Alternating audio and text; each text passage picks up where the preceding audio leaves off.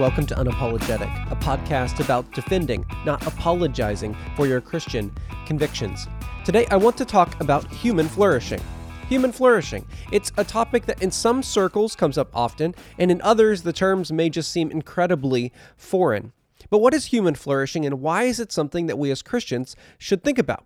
Well, simply put, the kind of doctrine or idea of human flourishing would say that God created us as people to enjoy his creation and to flourish, to grow and to thrive, and to improve and to enjoy each other and creation, to populate the earth and subdue it, but not in some type of mechanical fashion, but in a way where we are enjoying the good gift of life and existence and of creation around us.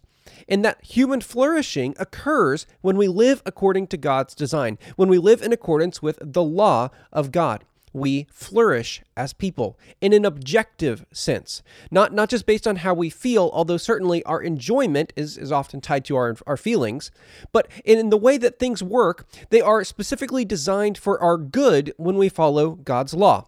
But one of the interesting things when we consider human flourishing is it's not just Christians who benefit from following God's law. Oftentimes, any person who lives according to God's design in general will flourish. Things will go well for them. And it's just interesting to me how many times the Old Testament, especially in the Psalms, talks about how the law of God is perfect. It renews one's life. It talks about how the precepts of God are designed for our good, how they're lovely, how they lead to a flourishing and an enjoyment, and how they lead to a full life. And now, yes, the author in the Psalms and in other places in the Old Testament, they are writing to people in the covenant community, people of faith. That's an important thing for us to keep in mind when we read our Bible, that the Bible assumes that people are acclimated to and know the context of the biblical story. But one of the interesting things, and we can just see this when we look around, that people who live according to God's design often enjoy life better. And so I think of some easy examples here. That the Bible says, do not get drunk. And what do we see that is often associated with drunkenness? Harming other people. I think of people driving under the influence. Well, if you were to follow God's law, you wouldn't be getting drunk and you wouldn't be driving under the influence either. Both of these things would be avoided. And so life would be healthier and experience more flourishing if people followed that aspect of God's law. There's oftentimes also abuse and rape and other things that come along with an abusive culture dealing with drugs or alcohol. Now, of course, not exclusively, but those things do correlate oftentimes and sadly. And once again, if we avoided that and we lived according to God's law in that area, then we wouldn't see nearly as much of that harm and brokenness in the world. I also think of examples where non-Christians could follow God's law. For instance, homosexuality. That's something that breaks the law of God. And so when we look at this as a society and we say, why should the Christians say that a non-Christian should only marry someone of the opposite sex? Why is that something that anyone else should care about? Now, we've talked about this before, and there are non-biblical arguments that make a lot of sense for heterosexual unions. But one of the reasons we as Christians should care about this, and it's the reason we should care about gender identity and those sorts of things, is because when someone is not living in accordance with God's design, it's actually worse for them. We talked about that last week with gender identity and how when we encourage people to think of themselves differently than they actually are, we are encouraging them in a lie, in a delusion, to see reality differently than it is, and it's bad for them.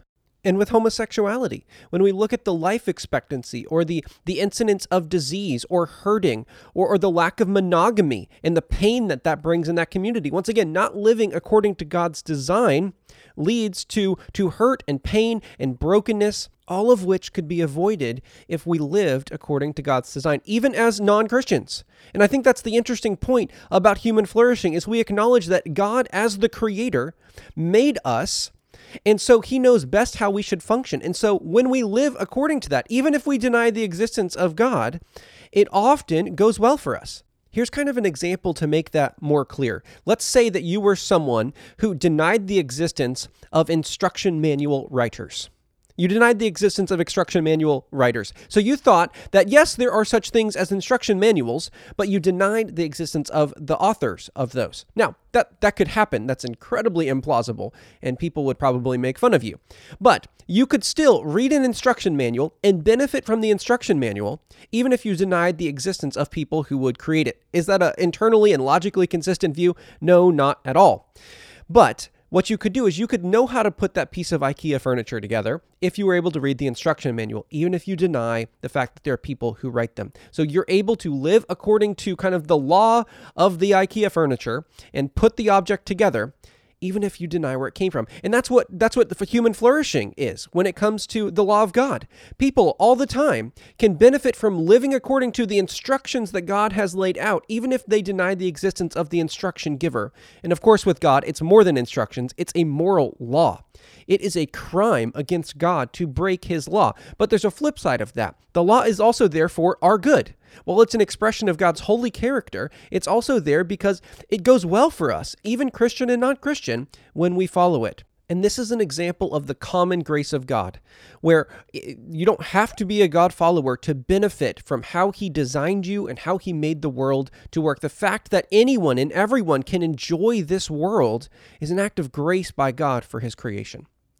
So while we should care about human flourishing, and while we should pursue that as an act of love for our neighbor and out of devotion to God for people, there are a couple dangers and concerns if we only focus on human flourishing. And that's often the lens that we take when we look at social and cultural issues. We can actually end up with kind of a deficient and anemic version of what God expects.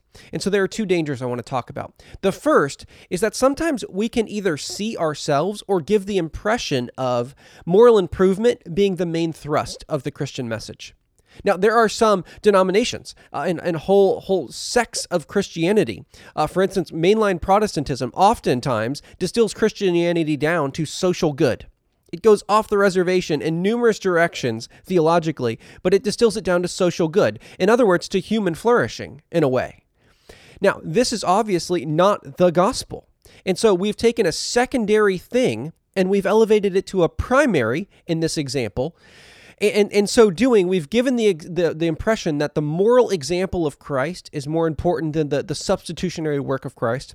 And we've said that the moral improvement of people or the helping of society from a human flourishing standpoint is more important than hearts being transformed from the gospel. So that's a danger. Now, I'm not saying that all mainline Protestants believe this way, but there is definitely a trend there.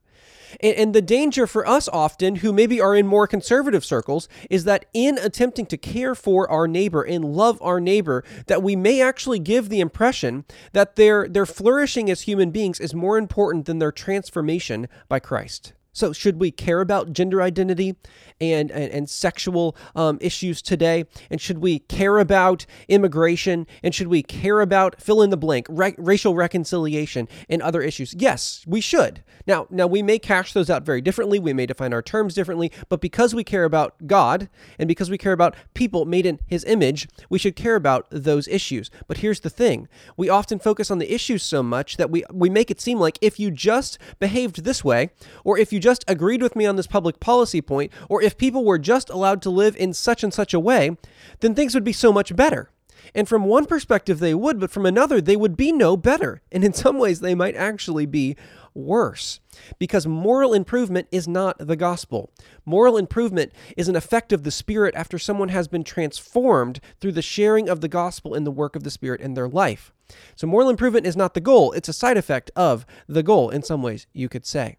So when we focus only on flourishing, if we do, or we give that impression to someone because we have not also presented the gospel to them, we have not presented accurately Christianity. So that's the first danger, that we would present or even ourselves come to see moral improvement as the main thrust of the Christian message when that is not it at all.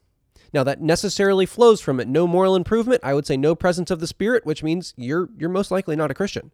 But moral improvement is not what we are preaching as a means to usher in some better age and era in society. So while following the moral law of God can be good for someone in terms of their flourishing, it does nothing to change their heart. And in some ways, actually, it could make them seem more self-reliant and not need to rely on Christ for his righteousness. So that's the first danger. The second danger here, or this is more of a concern actually, is that in order to present a view of human flourishing that sounds compelling to someone, increasingly more and more, that person actually has to already have somewhat of a biblical worldview.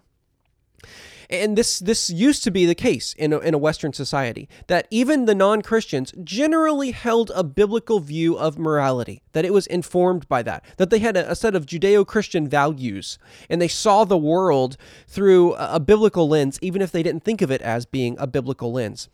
And that's not the case today. So while we would say objectively that the best way for a man and a woman to flourish if they're going to be sexually active is in a relationship with each other and only with each other for life, in other words, a heterosexual marriage, if we're going to say that that is the best way for people who want to be in a relationship to flourish, that assumes a certain view of morality and marriage and the world. And today, people don't share that. And so what we would say and what is actually objectively good for human flourishing, some people would reject as oppressive. And isn't that interesting? That because of their worldview, the lens they use to see reality and process things and the categories they have for deciding what's moral and immoral, that human flourishing to some people looks like oppression, and to others, it looks like the grace of God.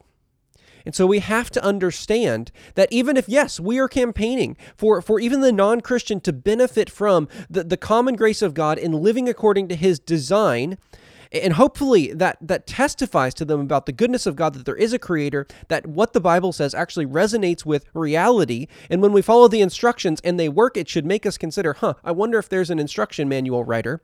Even if we do that, that assumes that the other person is going to evaluate what we are saying is the good moral law of God in the same way we do. And sadly, that is increasingly going to be less and less of the case, where we will have less and less common ground with what is considered to be good and moral in society. Just look at how many issues have changed in the last 5 years, in the last 10 years, and it will only continue that way. And in some ways, I think this is helpful because it weeds out people who may have just been nominally Christian in name only, or culturally Christian, which is often somewhat of the same things, that we participate in the rhythms of Christianity, but without the heart change that comes by the Spirit and the belief in the gospel. So it's not all bad that we're losing this shared view with society, but it is going to make life harder. And that takes me to my last danger. So the first danger, we can often present that moral improvement is the main thrust of Christianity when it's not. The second consideration or danger is that in order to see human flourishing as actually good, we have to have a shared biblical worldview, which often we do not. But the third thing is that we present this idea that Christianity means life is going to be good and easy. And I think actually Christianity internally struggles with this, with either the explicitly prosperity gospel or the soft prosperity gospel that's becoming much more popular. But tagging on to my last consideration, if a society does not share a shared view of morality and a biblical worldview, often for Christians, they're not going to flourish as much. They're not going to have as much enjoyment of life. They might actually experience more and more oppression and persecution. So we're not guaranteed human flourishing if society is not living according to God's design. So in talking about human flourishing, we don't want to present this idea that Christianity necessarily involves flourishing for every individual, because in a non-Christian society, that will likely not be the case. So, to sum this up, yes, we should talk about human flourishing. Yes, we should care about human flourishing, because when people follow God's law because he wrote the manual, it goes well for them. But we can often present moral improvement as the main thrust of Christianity, and it's not. We can also get confused sometimes, I think, when people don't see flourishing the same way we see flourishing because they have a different worldview and a different set of presuppositions. And lastly, we're not guaranteed flourishing in this life for every Christian. In a spiritual sense, yes, we are, and that will only continue to get better. But ultimate flourishing is only found in Christ. It's not generic to humanity. It's only for those who have been given a new heart and given a new nature and will ultimately be glorified with Christ forever. That is where true flourishing is to be found. Well, I will talk with you next week on Unapologetic.